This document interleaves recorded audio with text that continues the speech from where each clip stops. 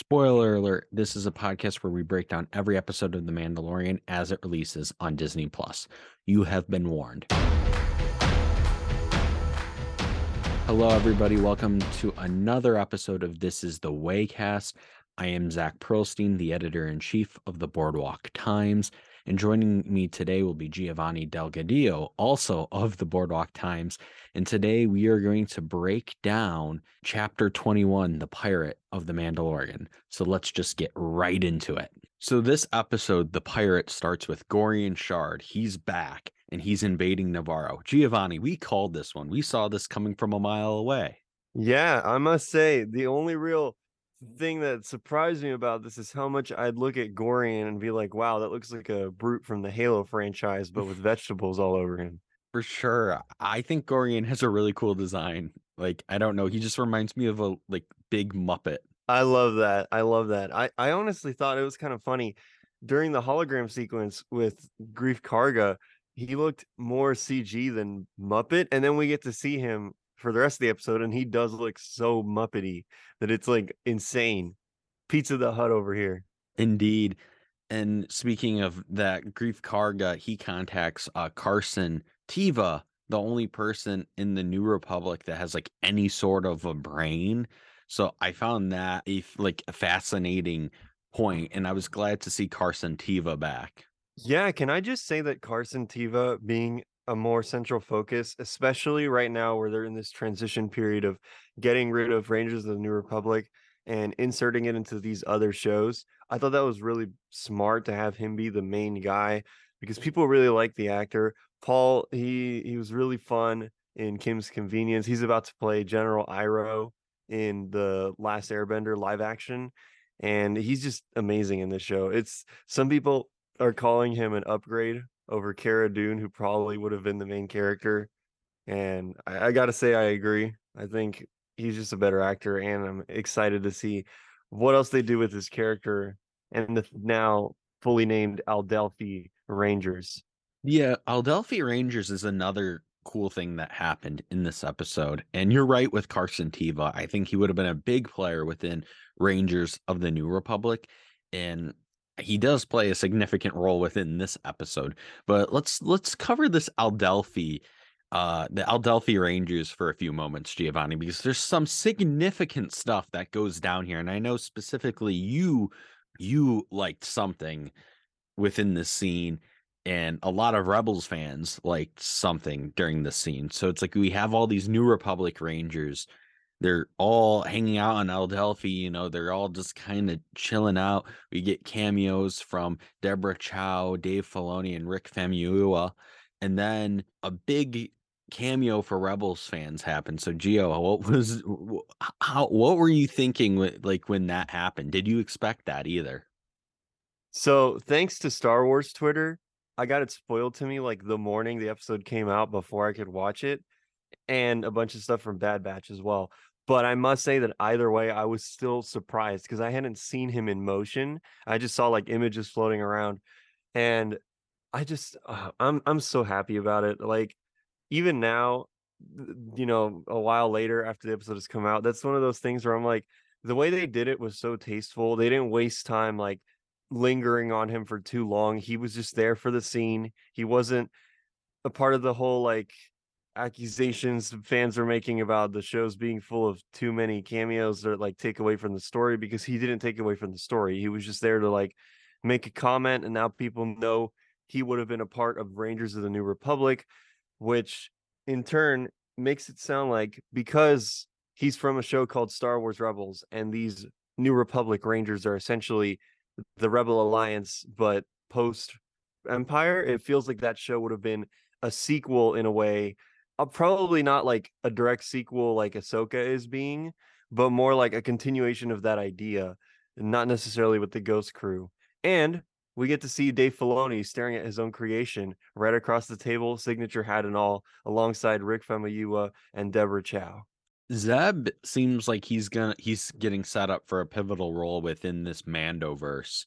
Though, I mean, I know this cameo is fairly quick and it was tasteful. That was a good word for it. I mean, I don't really think if you didn't know who Zeb was, you just thought he was a random creature in this bar.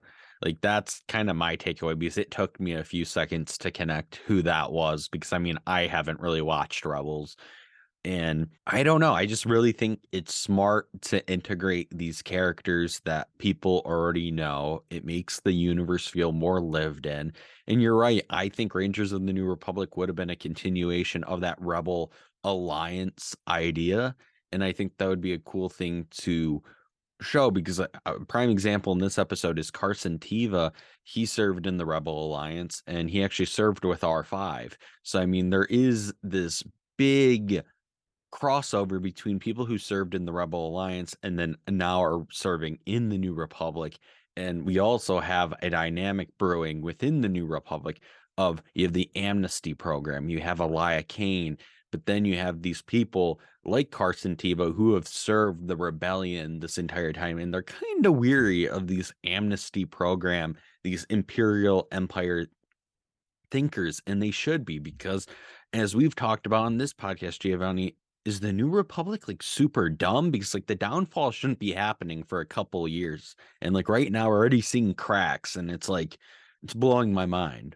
Yeah, there's something about them that Carson even points out where they're like trying not to be like the Empire and then inadvertently being just as stupid as the Empire was, as we're seeing in recent Star Wars media, including Rebels, where the Empire was very lazy because they thought they were so powerful. They didn't have to do anything really. Whenever the Rebels would come and mess up some of their stuff, they would like, oh, for example, in Andor, they're like, oh, you guys use festivals as like cover for your missions. All right, we'll definitely start banning those. Like, and that's their big solution to the rebel attacks.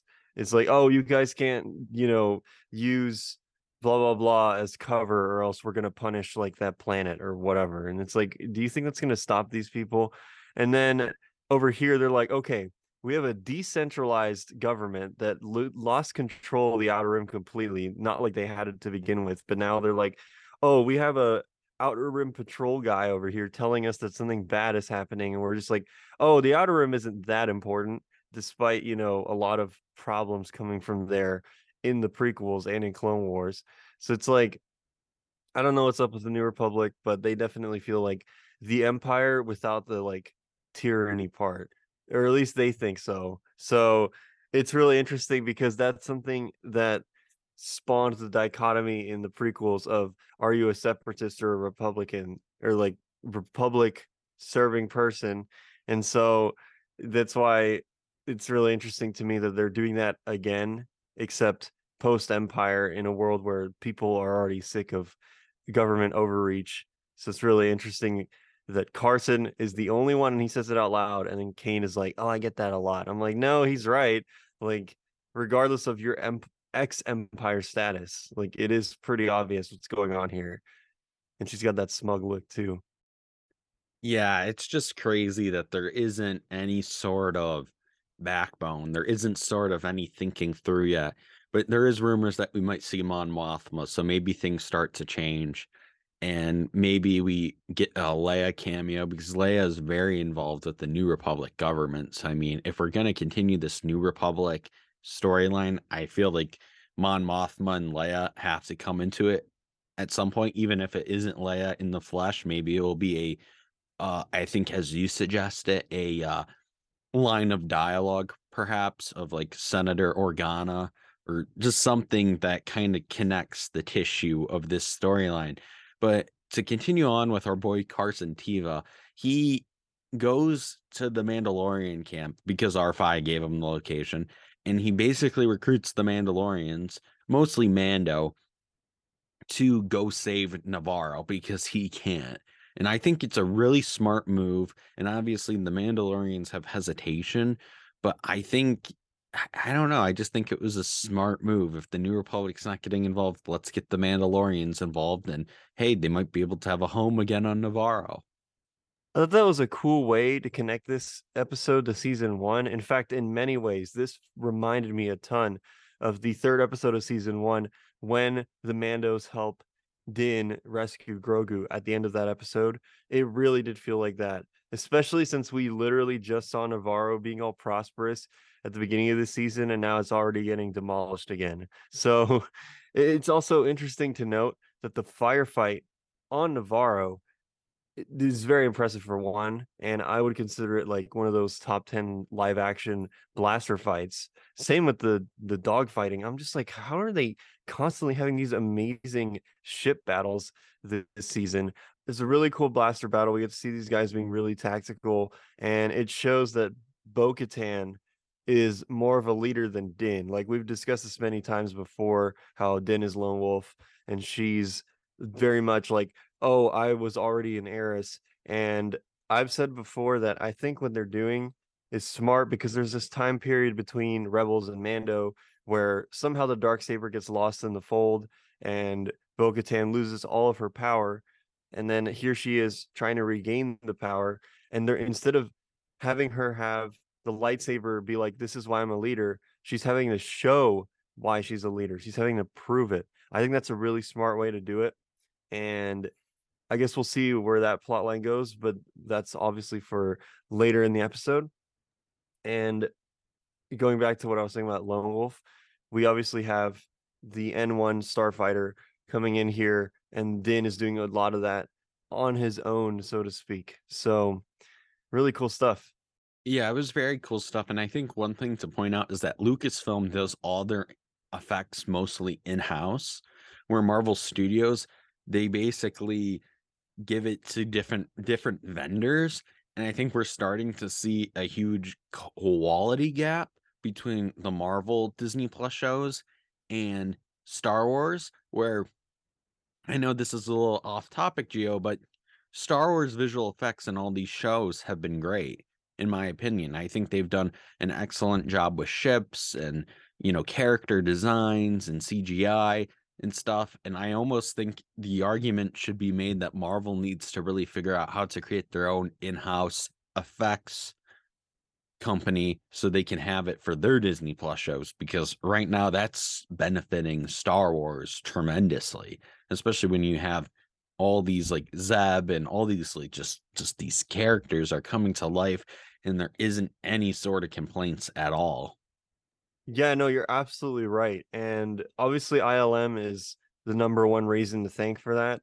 But it's kind of impressive that they pull off stuff like last year we had the the like last two or three episodes of Book of Boba Fett with the Mandalorian showing up. And that's when we were first introduced to the N1. And it looked so real that I couldn't believe that the entire thing is CGI, which obviously it is, but that was like blowing my mind because up until then, Book of Boba Fett had been just okay, still with impressive visual effects, but nothing that impressive. And then jump forward to this year, and we got Andor, and or rather, at the end of the year, we got Andor, which was also very visually impressive at all times, and it used as much CGI as it needed to without going too far. So that just looks amazing. And now we jump back to Mando season 3, and it's a continuation of what we saw in Book of Boba Fett. It's just mind blowing. Zeb, like we've already talked about, looked incredible. Like there's no real way to make that guy look practically like good. I thought using apparently, and I just learned this yesterday evening. Steve Bloom, he's the actor who played Zeb in Rebels. He did the motion capture for Zeb, like in the show. So I'm like, wow, not only are you getting the exact same actor like for the voice, you're doing his facial capture. So doing CGI makes sense because you get all the little emotion and it is noticeable.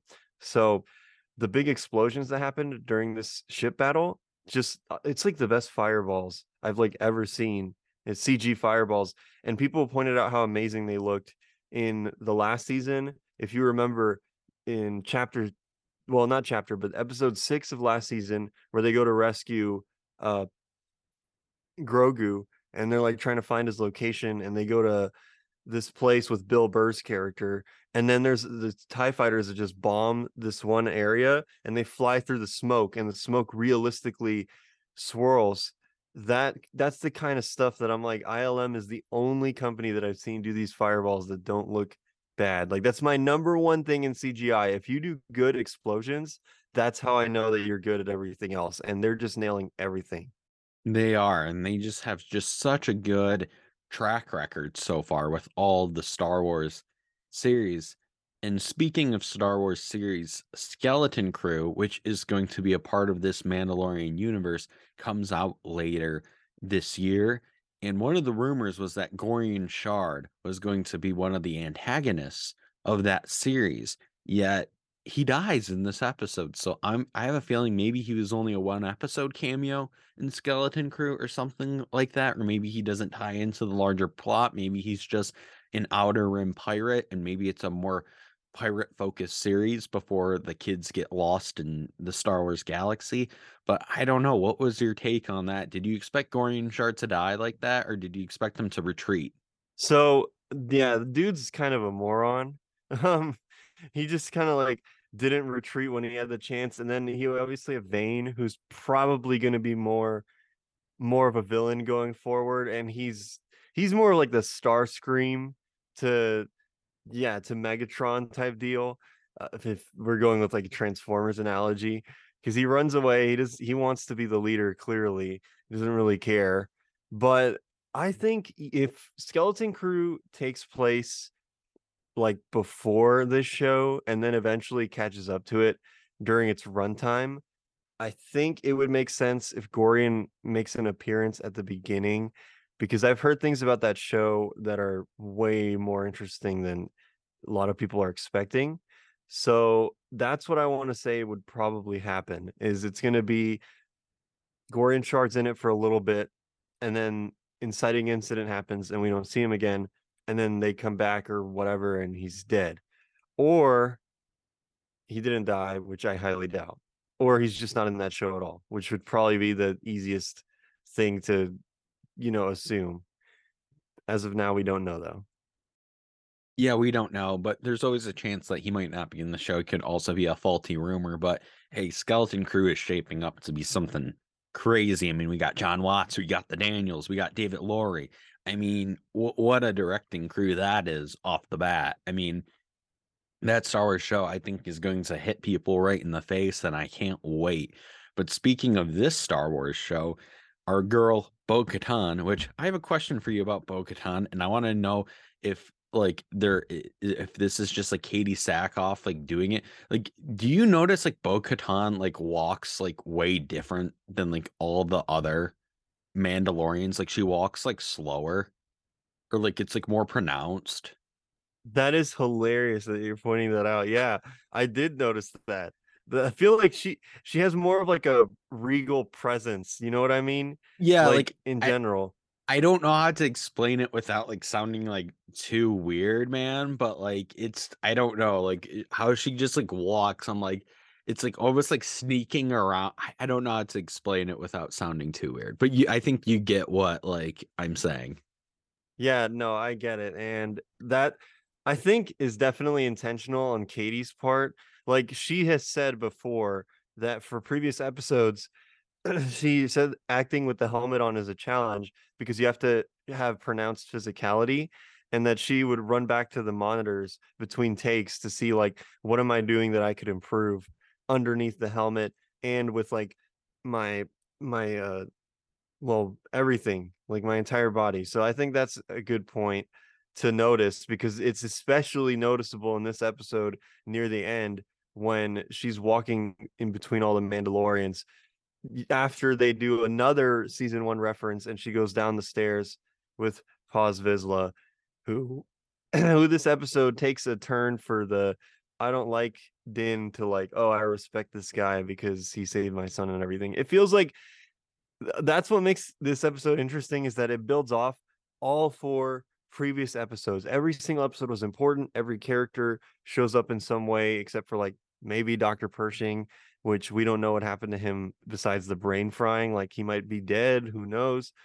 And we get to like the last plot point of the episode after we get set up. Like this episode basically already ended perfectly like three times. So because we get the zoom in on Bo's face, and I was like, oh, the episode's over.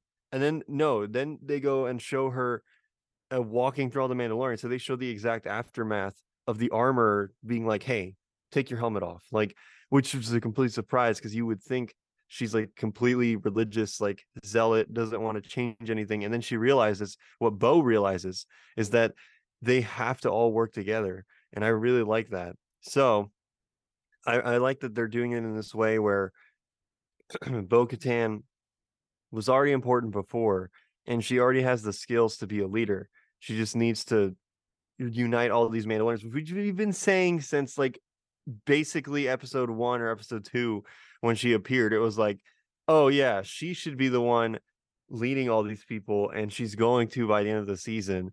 Now, whether or not this season ends like in a positive way, and I mean that not necessarily that it'll be like a bad ending, written bad or anything. I mean like a downer ending, like something bad happens, and then we have an exciting incident for season 4 or Ahsoka or whatever.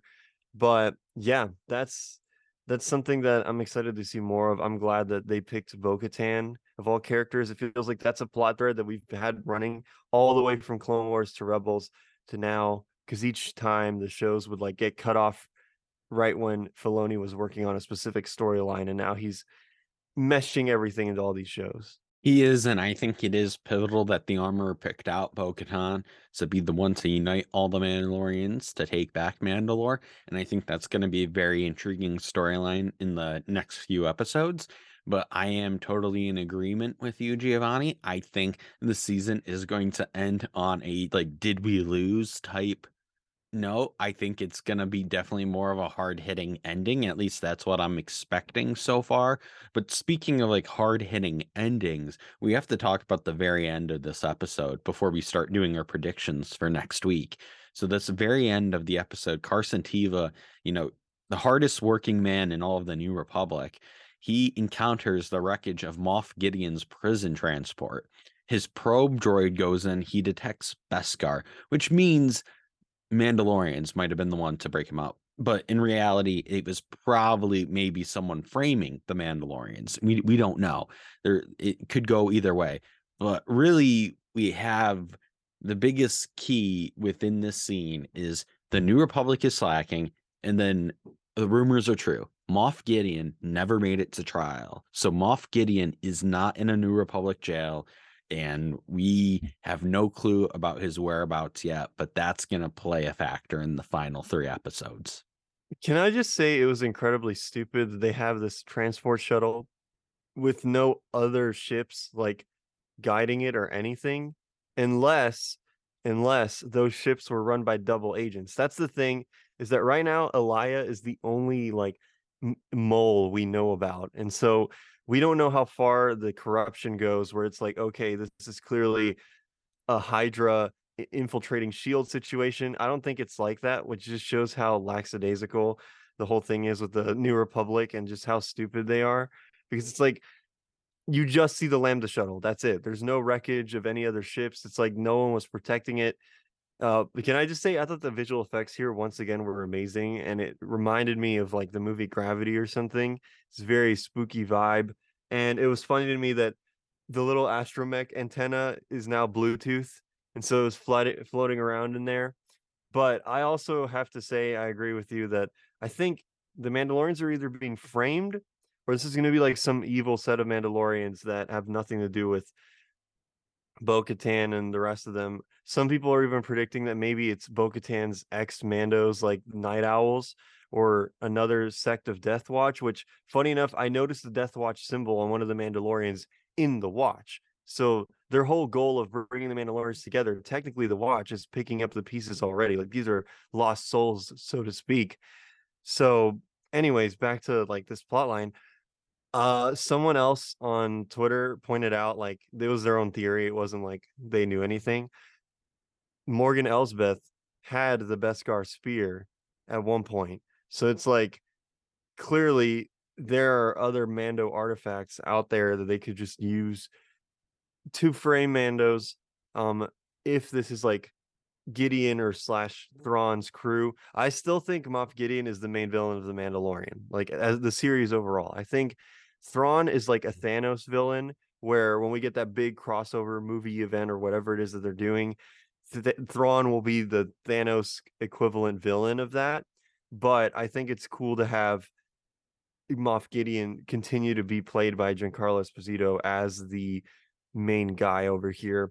Now, the question of where that Beskar came from and what's going on there, we'll have to see, because we talked about Zeb earlier, but there is another Rebels character that is massively rumored to make an appearance in this series, and it's a Mandalorian character. Now, I know some people, because I said that, would immediately jump to one of the main characters, but no, this is someone else, and I'm kind of surprised that they would put this character in live action. This is a character who was evil for a time, or not evil, was an antagonist, and I think it's going to be interesting to see what this plotline is, because a lot of people forget the Empire had a little sect of Mandalorians working for them, and they wore like stormtrooper-esque armor in Rebels. So we'll see where this goes.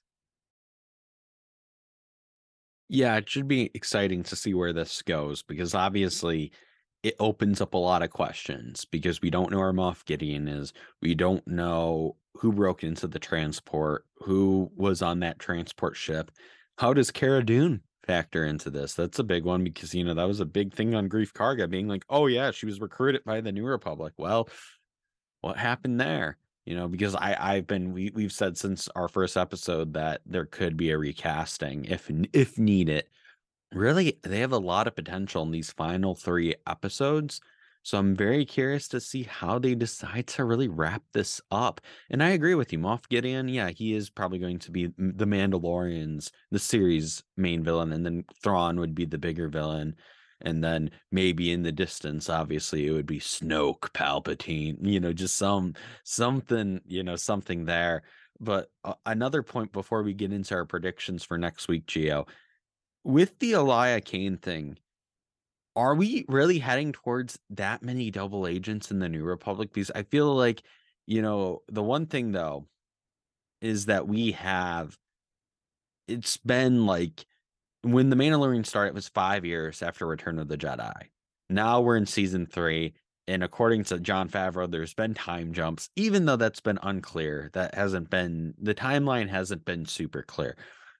But even within that time frame, I just couldn't imagine the build up. But Elia Kane, we've already seen she's just one person and the damage she's already done as a mole. Do you think this mole storyline will be addressed in like another show? Like, where do you think we could end up? Because obviously the Gideon thing might end up being a double agent type situation as well. I want to say that I've heard that Ahsoka will have half of the show be about New Republic stuff, and like obviously Ahsoka dealing with some other things that have nothing to do with her own storyline, because that would be the second half of the show. That's what I've heard. Obviously, we don't know if that's true, but I think that would be the show to look out for, these other New Republic people.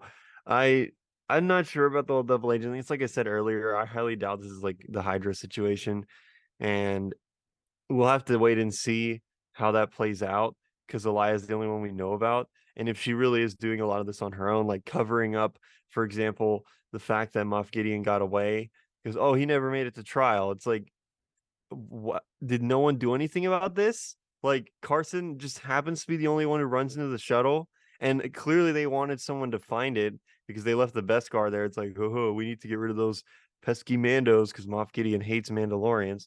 So yeah, there's something up there, and we'll have to see where that goes necessarily. Like Thrawn supposedly in the novels isn't necessarily like this big evil empire like fanboy. He has more of a, what should we call it? He has more love for his own species because he's a Chiss, and obviously the Empire is pretty xenophobic and is mostly humans. And having him be a high-ranking officer is like an exception, essentially. So the whole thing with him was, oh, I want to bring the Chiss back because they're out in this unknown region area, is what people are assuming. So we'll see how that goes. But in terms of like this season, it's definitely interesting to see if Moff Gideon really is the only guy over here, like with this kind of reach and with these plans. Because we have to remember, he already trolled Din Djarin into fighting him for the Darksaber last season because he knew that would interfere with Bo-Katan, not knowing that she wasn't going to be that mad about it. Like that was the twist there, is that Bo-Katan had the strength of character to not immediately like hate on Mando or whatever. And even if she lost her Mandalorians that are probably going to work for him, if that's part of the story, she can get them back. Or she has her new found family of Mandalorians with Din. Which, speaking of, something I noticed this episode, they frame Din and Bo together a lot, which we talked about, I think, all the way back in episode 2 of this pod. Yeah, there was a lot of scenes where they were standing shoulder to shoulder and even sitting like shoulder to shoulder right next to each other. And I'm like, there's an agenda there. I can see it. I see the vision. They're in love. That's it. That's it. That's it. Confirmed right here. They're in No love. need to see the rest. We already know. And speaking about seeing the rest, do you have any predictions for the final 3 episodes, Gio? So my prediction was mainly what we said earlier. I think the ending is going to be like a downerish ending because this episode sets up a mission, but it gives you no indication of where said mission is going. Like they're like, oh yeah, Bo-Katan, go find the rest of the Mandalorians, and that's about it. Like they don't even tell Din what to do. So he's still technically the main character, but like there's so many now that this feels more like a real serialized TV show at this point, and he's more of like the hero in the background until something crazy happens, because it feels like, and I said this before, doing Grogu with Luke and like that whole thing was almost too ambitious on top of the New Republic stuff in the show. And so they were like, we have the Jedi, the New Republic, and the Mandalorians. And we obviously the show is called The Mandalorian, so we have to keep that. And then the New Republic is setting up all these conflicts. So the Jedi school, we're gonna have to cut that. And I think that's exactly why they had Grogu come back and all this stuff, especially trying to keep deep fake Luke on for so long. I mean, that's a technical challenge. Like it would be very hard to keep that believable for so long. So I think they made the right choice there. Maybe the whole returning Grogu thing is hasty and kind of dumb, but it makes sense in this context as we're getting further in the show and we're seeing what storylines they have planned out. 100%. And I think my prediction for the final 3 weeks will probably be we get a Mon Mothma appearance. And I would say we also get something with Grogu that goes down. That's a pretty, maybe another Keller and Beck flashback. Maybe there is something that ties in the past, present, and future of Star Wars all together. So those are my predictions there. Exciting times ahead, I must say. I think these last 3 are probably going to go hard. I mentioned in the Bad Batch podcast that each week people have been like comparing Mando and Bad Batch and been like, whoa, Bad Batch is so good. And I'm like, yeah, but a few weeks ago, you guys were hating on it because it was calling it too much filler.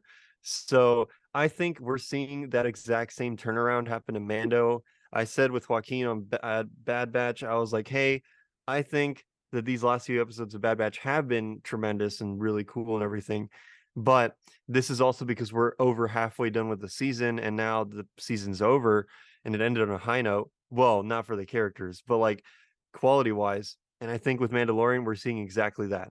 So I don't know, but I'm just excited to see where it goes. Yeah, and speaking of the Bad Batch, Gio, aren't you guys recording an episode for the Bad Batch finale here soon?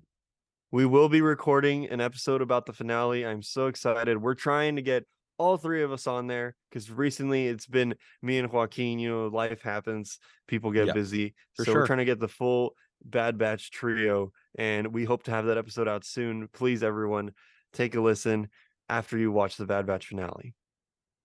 Perfect. I'll be sure to plug it. Can't wait to see all of your guys' thoughts on the Bad Batch. Thank you for tuning into This is the Waycast. We got 3 episodes left in the season, so make sure you are subscribed and following this podcast feed so you don't miss an episode. For Star Wars content, head over to boardwalktimes.net and follow us on Twitter, Facebook, Instagram, and YouTube at Boardwalk Times.